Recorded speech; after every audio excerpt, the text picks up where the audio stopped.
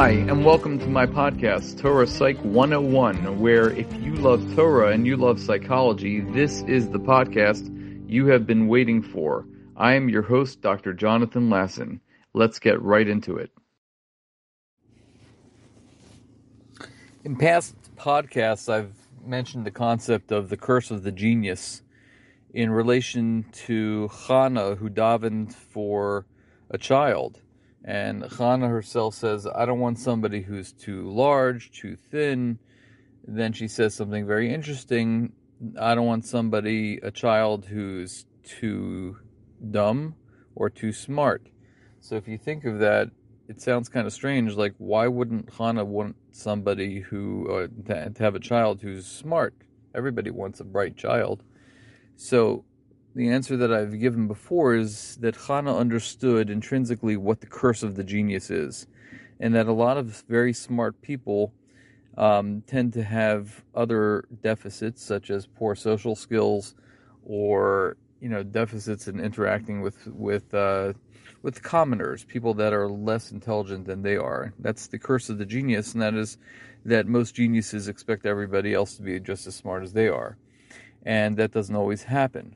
We find this playing out in this week's Parsha, in Parsha Shoftim, where the Torah talks about appointing a king.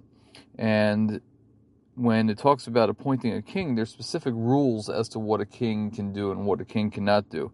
The Torah says, Losata mishpat, losakir panim, losikach shochad, ki ha-shochad ya'aver, eine chachamim v'yisalef divrei tzadikim. So the pasuk says in pasuk Yutes in the parsha, the second pasuk in the parsha, you shouldn't judge unfairly, you should not show any partiality, and you shouldn't take bribes, because bribes can blind the eyes of the wise people, chachamim, v'yisalef divrei tzadikim. So I want to focus more on the idea of the bribing people, blinding the eyes of very wise people. And we know that the wisest of all people was none other than Shlomo HaMelech. So Shlomo, who was a king, is being addressed pretty much directly in this parsha, where it says the mitzvah of appointing a king and the restrictions that the king would have once he is appointed. And one of the restrictions is that he can't have too many horses. Another one of the restrictions is that he can't have too many wives. And we're given reasons why the king can't have too many horses, because if he has a lot of horses, then he might engage in a lot of commerce with Egyptians, and it takes us back to Mitzrayim, and that's not something we want to do. And the Torah also tells us that he's not supposed to, actually the Gemara tells us that he's also not supposed to have too many wives, because the wives might lead a king to stray into different bad mannerisms and paths. So here, the Torah is telling us the reasons why a king is not supposed to do two certain things, and those are having accumulations of horses and wives. So it's very interesting, because there is a third thing that we're told, which we just read from the beginning of the Parsha, that a person should not take bribes, whether he's a king or whether he's a judge, shoftim v'shotrim. So it sounds like there's a third thing that we're told that a king should not do, and that is be someone who takes bribes. So the Chidushei HaRim addresses this question as to why is it that the Torah or the Gemara only tells us that there are two things that a king should not do, and it gives the rationale behind it. But there's a third thing that a king should not do, and it gives the rationale behind it, but yet it's not listed. So the Chidushei HaRim says that the reason for this is because Shlomo understood that he was the wisest of all men. And the one reason that's given why you shouldn't take bribes is because it might change the vision and distort the vision of even a wise man. So this really hit Shlomo in the heart, and he realized that this was something he can't do. And that is why it only talks about accumulation of horses and wives, and it doesn't talk about taking bribes, because it was really something that hit Shlomo, and it basically caused him to rethink things.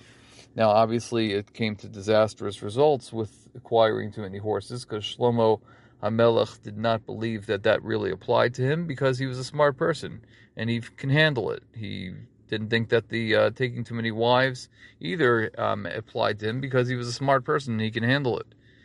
So the psychology behind the wise person, or the curse of the genius as we call it, is that sometimes a genius or a very smart person neglects to adhere to certain pieces of advice, even when they're put right out in front of him.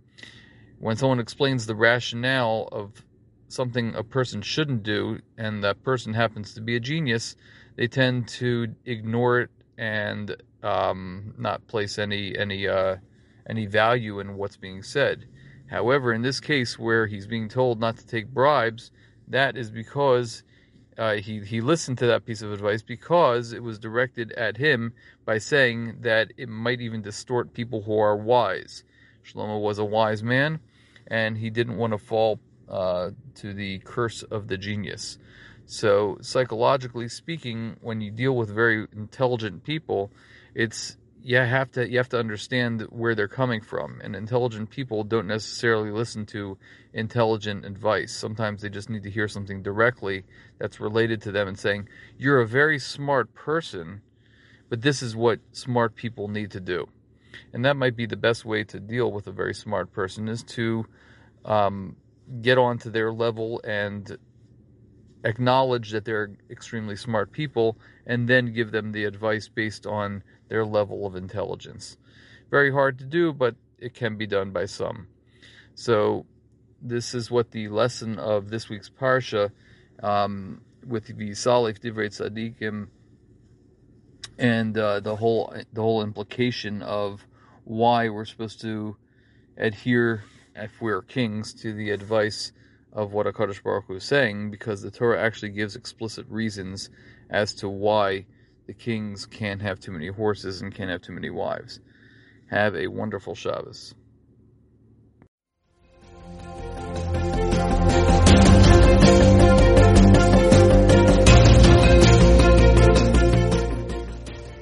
Thanks for listening to my podcast. I am Dr. Jonathan Lasson, a therapist, educator, and lifelong learner.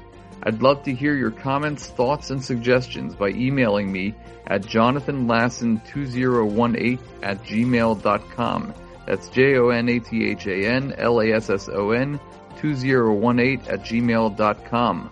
I look forward to hearing from you and learning from you. I hope you enjoyed this podcast and are psyched for our next Torah Psych podcast.